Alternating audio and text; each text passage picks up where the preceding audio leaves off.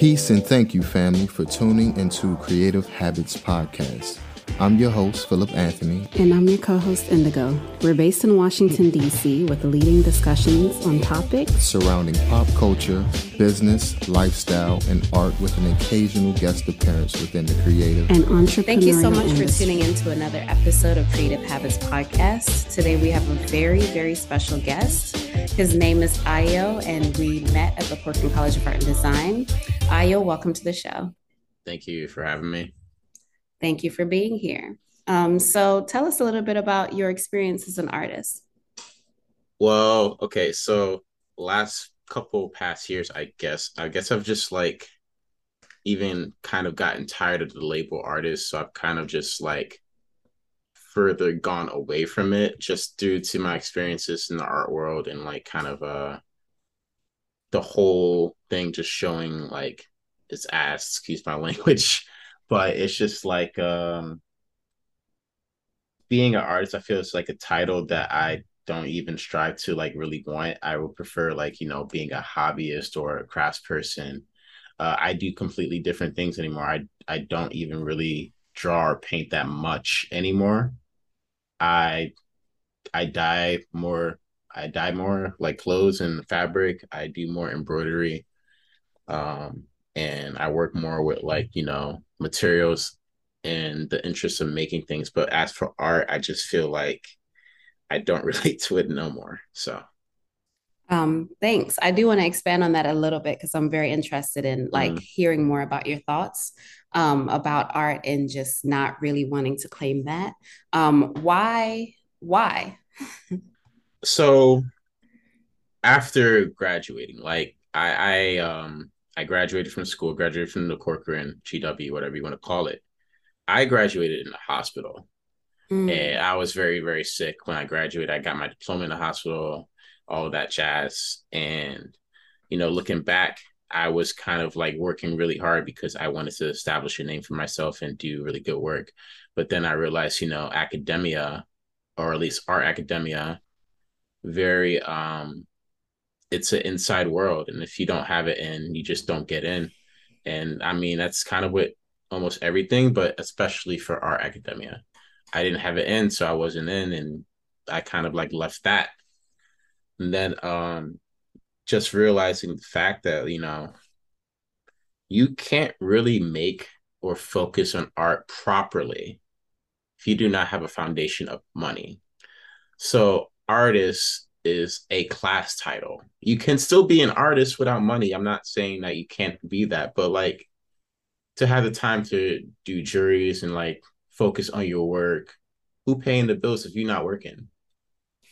Some people got their parents paying bills. Some people, like have like maybe they have a rich partner, or maybe they just come from, just rich background in general. But for most people, especially most Black folk, they don't got that. And I didn't have that. I couldn't spend time working on paintings when I kind of needed to pay some bills, help my family out. So I kind of was just like, I don't think I can be an artist anymore. And I don't even really believe in being an artist. Now, what really changed me was working at a museum. I'm not going to name the museum, but working at a museum and kind of seeing that, like the museum was very cool. Probably the best job I ever had. But seeing the mechanics of working with artists and working with like the money behind art. And, it's just like, it felt very petty to me in the sense it's like if a sponsor wanted their sign bigger, like they would call us last minute, like make it a little bit more bigger. And it's just like, it's already big enough. It's like you want it like what, 0.5 inches bigger in every diameter. I'm just like, why? Like I had like a terrible boss that like basically made me quit and was extremely overbearing. And it was just like felt kind of hopeless. I was like, why am I here? And I felt really bad. I was just like, yeah, I don't think I can, do this anymore. Just was done. So it's just like right now, a lot of things are transformative in the art world. A lot more museums and places like that are forming unions as they should. Mm-hmm. Um, and a lot more people are realizing their worth. And I think that's maybe the COVID effect of having that time off to Mm-hmm. realize what you really wanted to do. And I realized that I don't enjoy being an artist because, it's just like it's got baggage. It's got historical baggage. It's got classist baggage. It's got a lot. It really does. And I'm so sad to hear you express such a like negative feeling to the whole like experience of being in the art world. I feel like there's so much to say or like to kind of respond to that. But Mm, you and I both come from, specific cultures that were different from other students that we went to school with. yeah. And, like I kind of feel like I completely understand what you're saying. And at the same time, I feel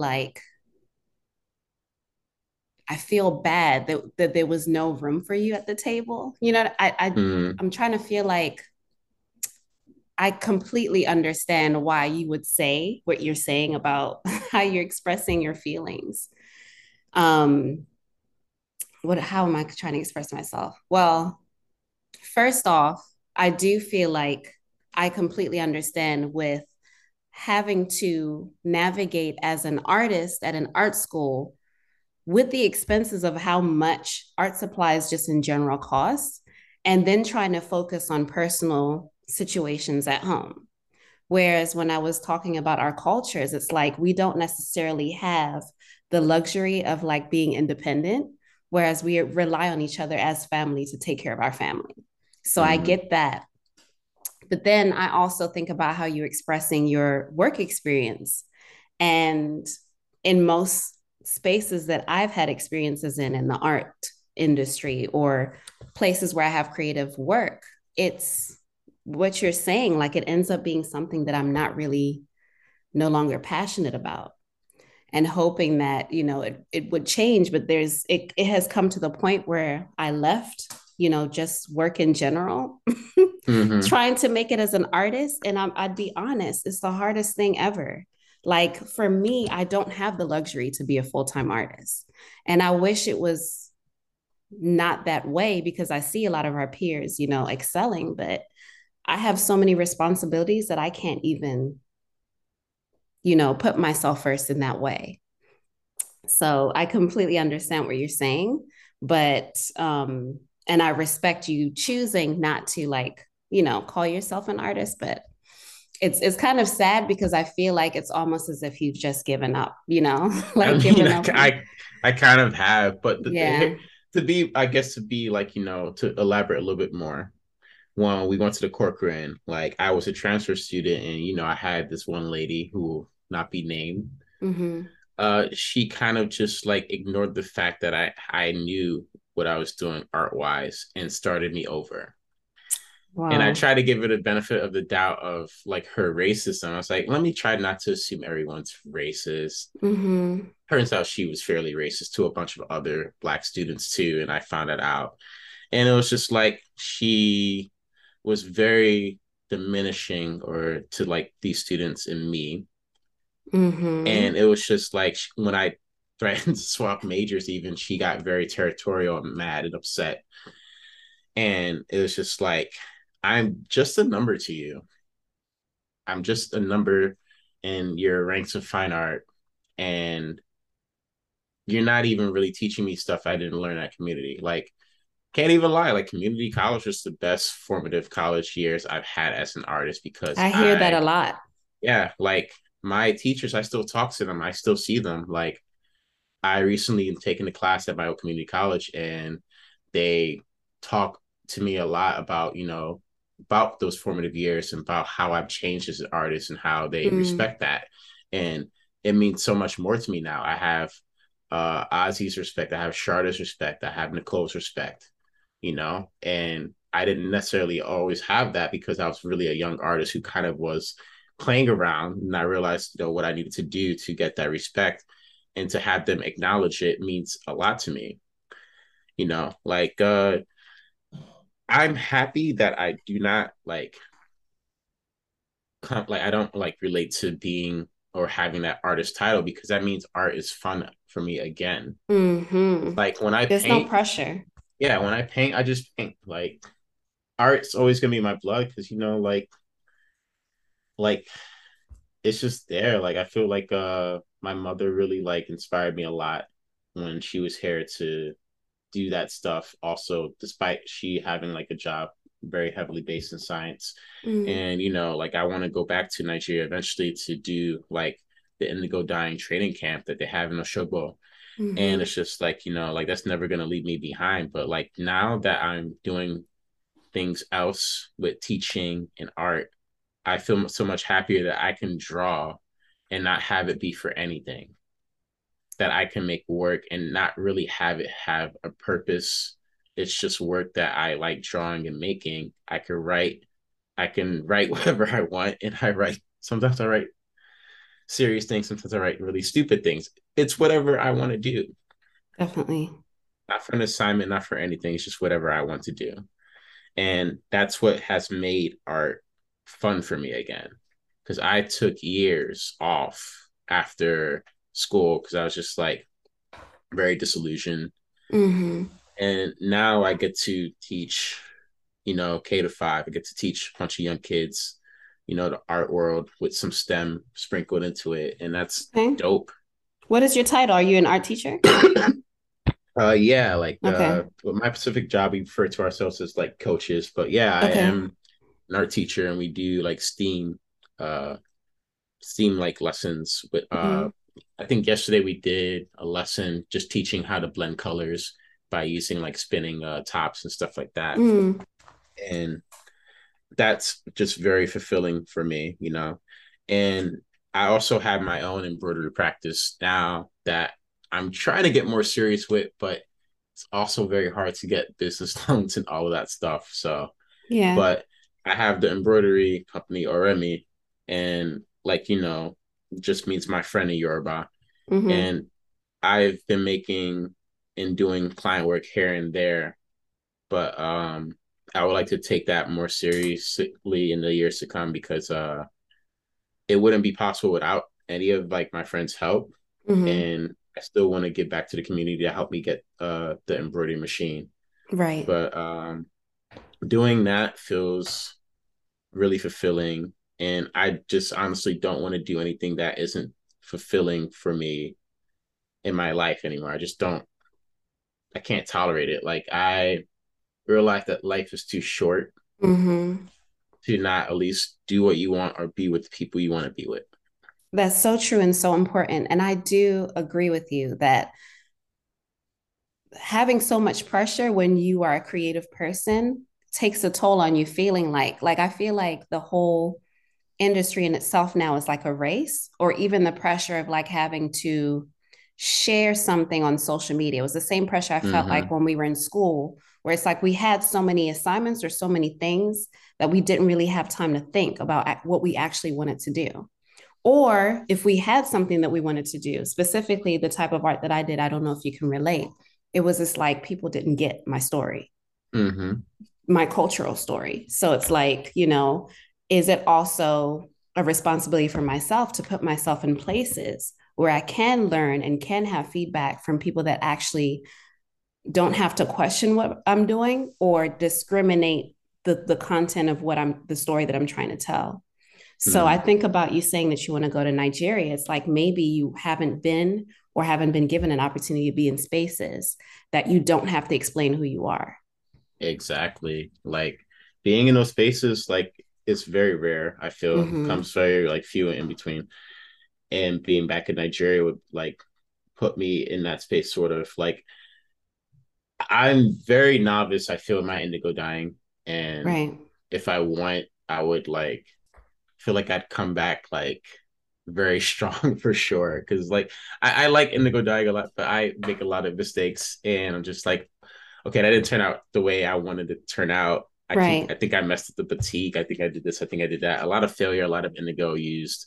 So it's just like, yeah, I would like to go back sometime to do Right. that. Mm, And, I feel like also, even if you just get the foundation or the basics, the basic training, it can open up your mind and like being able to play around with so many different things that mm. can help you grow, in that type of, craftsmanship. So let me Yeah. ask you something because I know we're from the continent of Africa.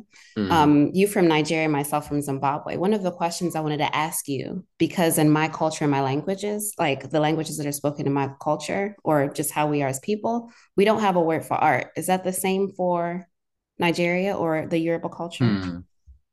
I don't even know the Yoruba word for art. Honestly, I think I don't know the Yoruba word for art because I don't think I've ever heard like my dad say it. I don't think, And yeah, if I'm not mistaken, the point that I'm trying to make is that most African languages, if not all, do not have a word for art.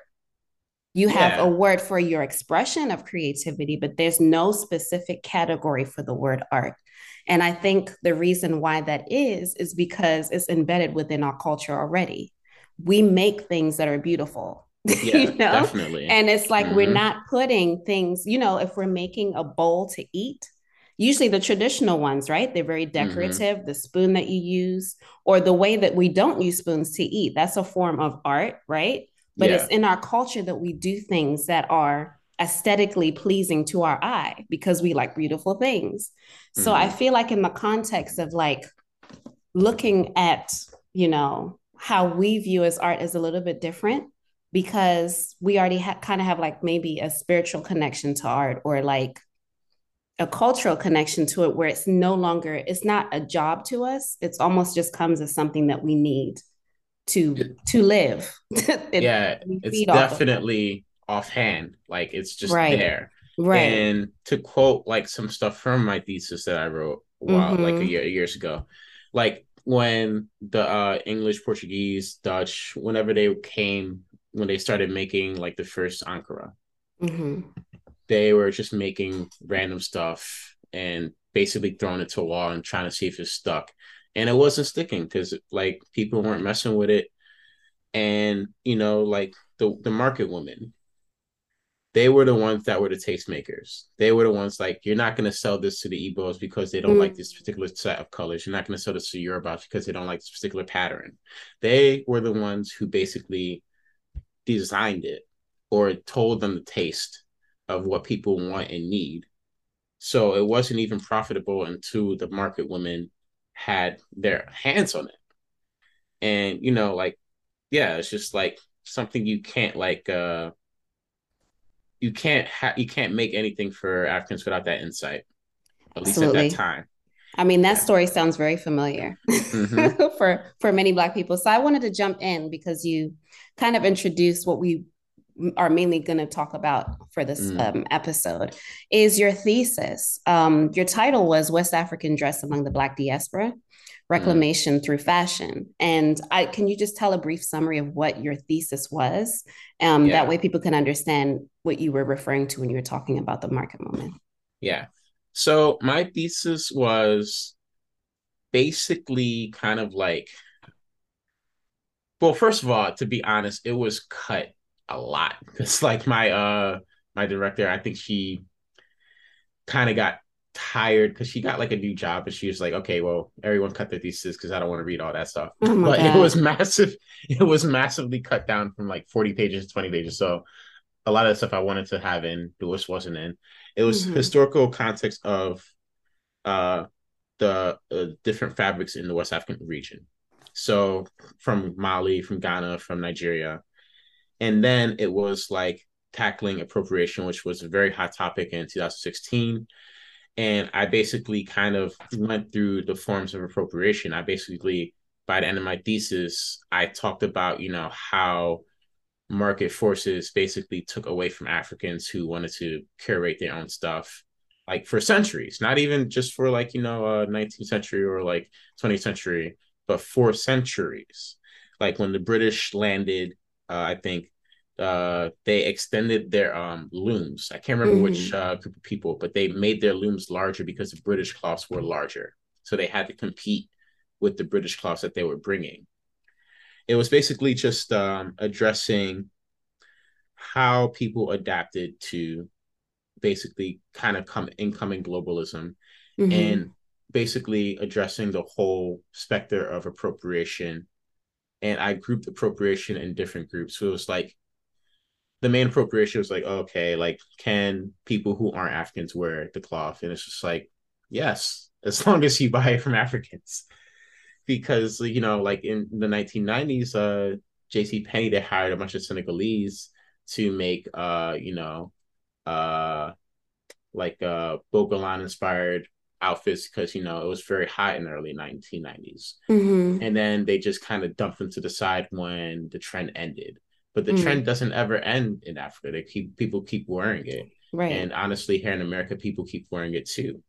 So it's just like if you treat the crafters with dignity and consistently buy their stuff and support them instead of buying it from other places like the Dutch and now the Chinese, um, that is what Africans truly want for the most part, according to my research. And Hmm. then it's just like there's just things you don't touch, and I classify that. I don't even know if it's like an official term, but I called it sacred appropriation.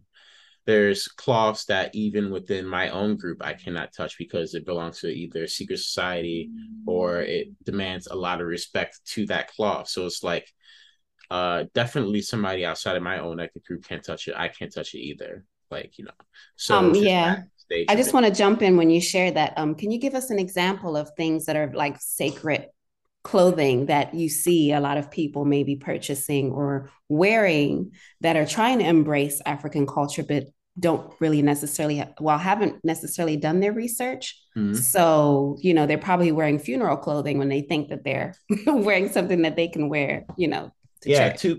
to be honest, I'm kind of happy I have not seen like very many examples, at least in my passing or in the news. Mm-hmm. Um, like secret society clothing is something that's not very often seen, I believe. And when I was reading about it, it was more like motif cloth, like using like animals like the crocodile, which is Interesting. sacred to some secret society. I think I haven't read my own beasts in years, so I'm going off memory, but I think it was pertaining to the Ijebu secret societies. Okay. And those, I don't even think there were like pictures of those cloths. So yeah, like it's still very like kind of in the shade, which it's like it's sacred, but you can't even like see it to like wear it basically. Definitely. I Yeah. do know one of my friends who's from Ghana was Mm-hmm. saying that he used to get so disturbed, like looking at people wearing kente, like the kente print for swimsuits or like kente print that you can just buy off of Amazon, because he was just like, people wear that for, or that like have, you know, connections to royalty, or if it's a wedding, like you don't just necessarily just wear it any kind of way. Yeah, And that I is found that true. interesting, because sometimes you want to embrace something, but you don't necessarily know where the actual origins of that print or that, the language behind it or the cultural connotation behind it, even though you're trying to come from an approach of being respectful. Mm-hmm. Yeah, So, yeah. Kente's a very, very interesting cloth too, and Mm-hmm. pertaining to that, because yeah, it is mostly supposed to be worn in a certain way. Um and like I can only talk based off my research because I'm not from any Ghanaian subgroup, but I've only seen it on, like kind of like, how Yorubas wear Ashoke, kind of like how, Mm-hmm. the Ashanti or any other group within that wear Kente. And then, you have like two different Kentes too, or two major different types of Kente, which is like, Ashanti Kente and Mm-hmm. Ewe Kente. And I don't even know like if how common Ewe Kente is, but it's like hard to find, at least from what I've seen. But Kente is very, very interesting because it provides context to a disrespect that the world gives African culture and cloth. In what way? Please explain. Because Kente is very, very famous cultural cloth. When you see Kente, you automatically think of the Ghanaians, the Ashanti, all the subgroups within that big ethnic group. And you have basically it being manufactured as a print in China. Mm-hmm. or anywhere else where it can be Mm-hmm. manufactured. I think there was a big case where they tried to basically copyright kente, and I wish I could remember the sourcing on that. I might have to like quickly look at my sources, Right. but there's a whole case about it, and like I think they were trying to give Ghana the copyright towards it Oh. because and it's just like, how could you not associate that with Ghana? It's impossible. Like I could see maybe like if you're about to try to copyright a shoke because that's just made mostly out of just lace. Like that's Mm-hmm. can't be. But it's also I like it's like pertaining also to like if you're about to wanted to copy right certain patterns of adire, which is their right to because adire is different from ashoke. And yeah, it's just like a lot of different African cloths where I think they were trying to deny copyrights for those because Mm. they knew how much money they made.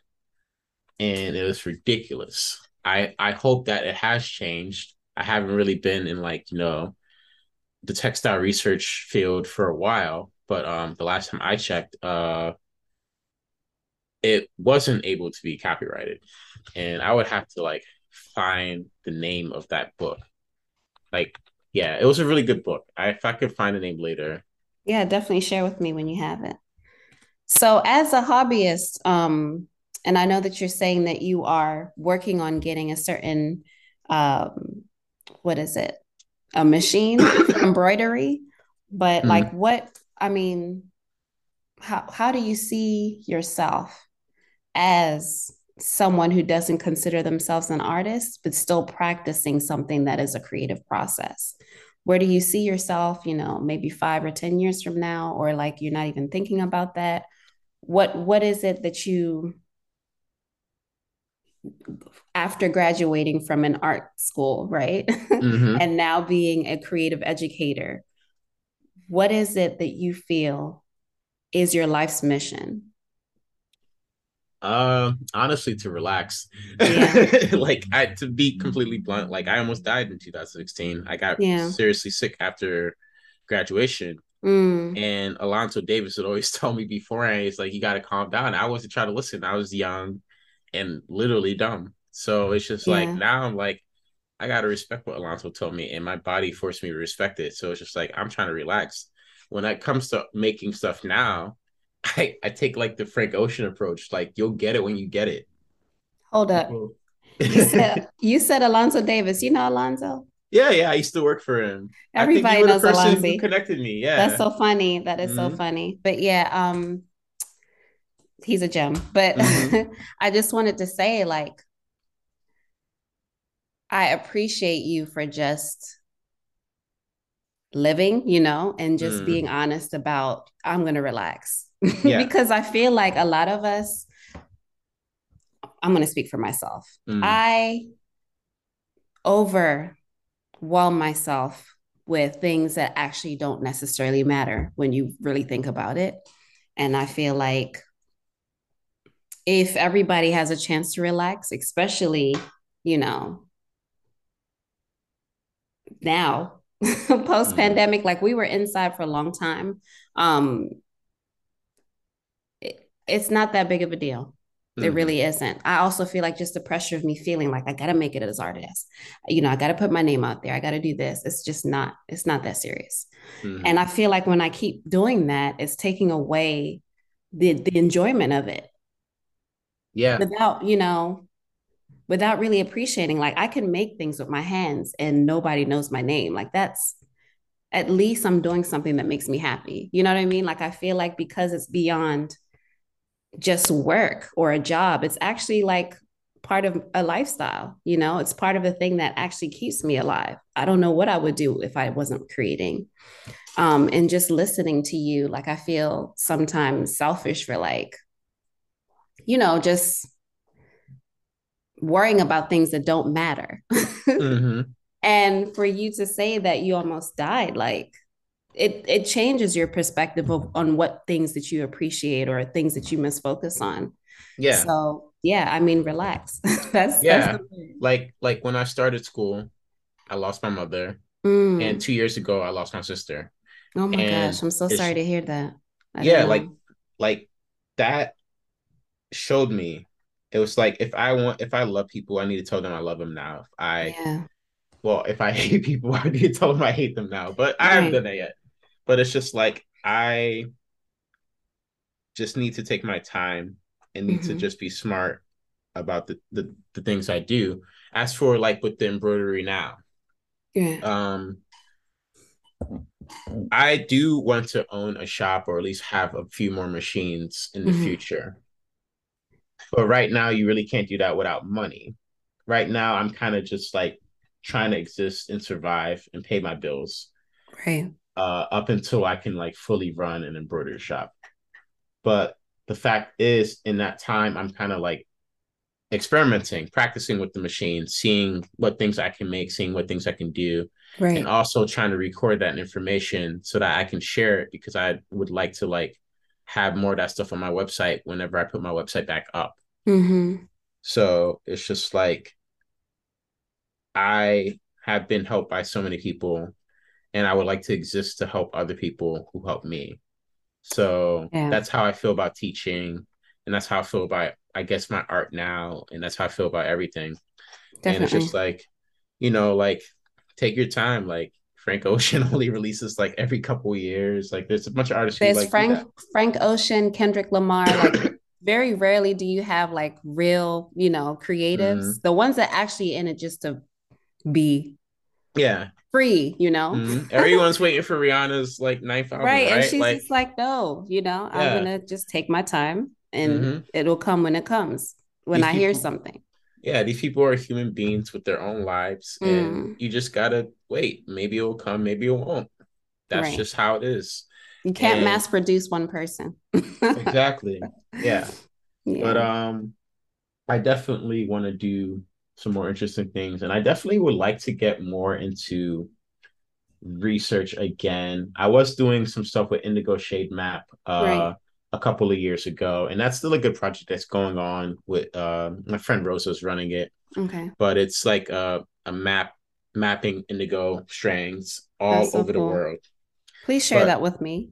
yeah, for sure. And Hmm. I also found the name of the book that I was referencing about the copyright intellectual property. What It's was it? called it's called The Copyright Thing Doesn't Work Here. Thank And you. author I think is Botema Boteng. Okay. But very, very, very good book. I need to probably read it again. I'm gonna probably order it after this. Um, but yeah, it just basically talks about I'm sorry, my cat is doing stuff. I don't know why. It's Uh okay. yeah. But But basically talks yeah, about copyright and appropriation and all that stuff. wonderful. But like I also feel like I was saying in the beginning, just out of me being selfish, that it was Mm-hmm. unfortunate that you don't call yourself a creative or an artist. It doesn't take away from the fact that you actually tell beautiful stories when you were creating. And I've seen your work, and it's like at the time it inspired me a lot. Mm-hmm. Just also feeling like I wasn't alone. Like, when I just like I was seeing your name, how you kind of had like work to do and then you'd have the title. Before I think I met you, I saw you like your name for something. And I was like, an Ayo. Like, I have to find this dude whose name is Ayo because I'm like, yo, I used to feel like in critiques, like, I don't even have time to like tell you like tell you where I'm from or who I am for you to understand what I'm doing with my story. So to like have, a co-student or, that became my friend, it's like not having to explain certain things and you just get it or you understand it, or me reading your whole paper, not the Mm-hmm. summarized version because someone was too tired to do their job. Like, there's a reason why we have this gift. And I don't want it to become a time where you like just give up. And I feel like, you continuing your projects, you continuing your writing is still a very important. I know you need to relax, but it's like I feel like that's your life mission. There's a reason why you were placed on this earth to Yeah, have for the talents sure. that you have. And even though it's not going to be put out there to the world, just don't stop, or just use it in ways that you said that will be helpful to others. Because you helped me whether or not you know it, like, I didn't even know and that. you It's helped an me like honor. wanting to like keep finishing school or like just keep trying. Because I like there are moments where I want to give up, like, and just seeing that even you writing your thesis, I was so timid and shy to actually do what I wanted to do at school because I'm like, they're not going to get it. And I just felt like you had the confidence to just be like, this is what I'm writing, this Yeah. is what I'm doing, period. Yeah. So that was very inspirational for me. And I felt like having another peer that was from, the continent, it felt like I didn't have to be small or like shun, what is the word? Kind of like not dismiss my story because everybody's story is important. It's unique. Everybody has a unique story and it's appropriate to tell. So we just have 1 minute and I wanted to quickly give you the opportunity to share anything that you would like anyone to know, just in terms of like if you have a website or if people want to follow your journey or if people can donate to you in any kind of way, just quickly share something that we can, help promote on your end. Sure. Well, my Instagram is oremi.us. It's OREMI.us. That's also the website URL. The website's down for a bit. We got to put that back up.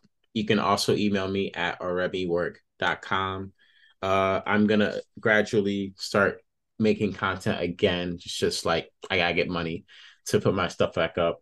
But I'm working on a blog to put all of my dye recipes on, all of my embroidery thoughts and tutorials and just random stuff in between.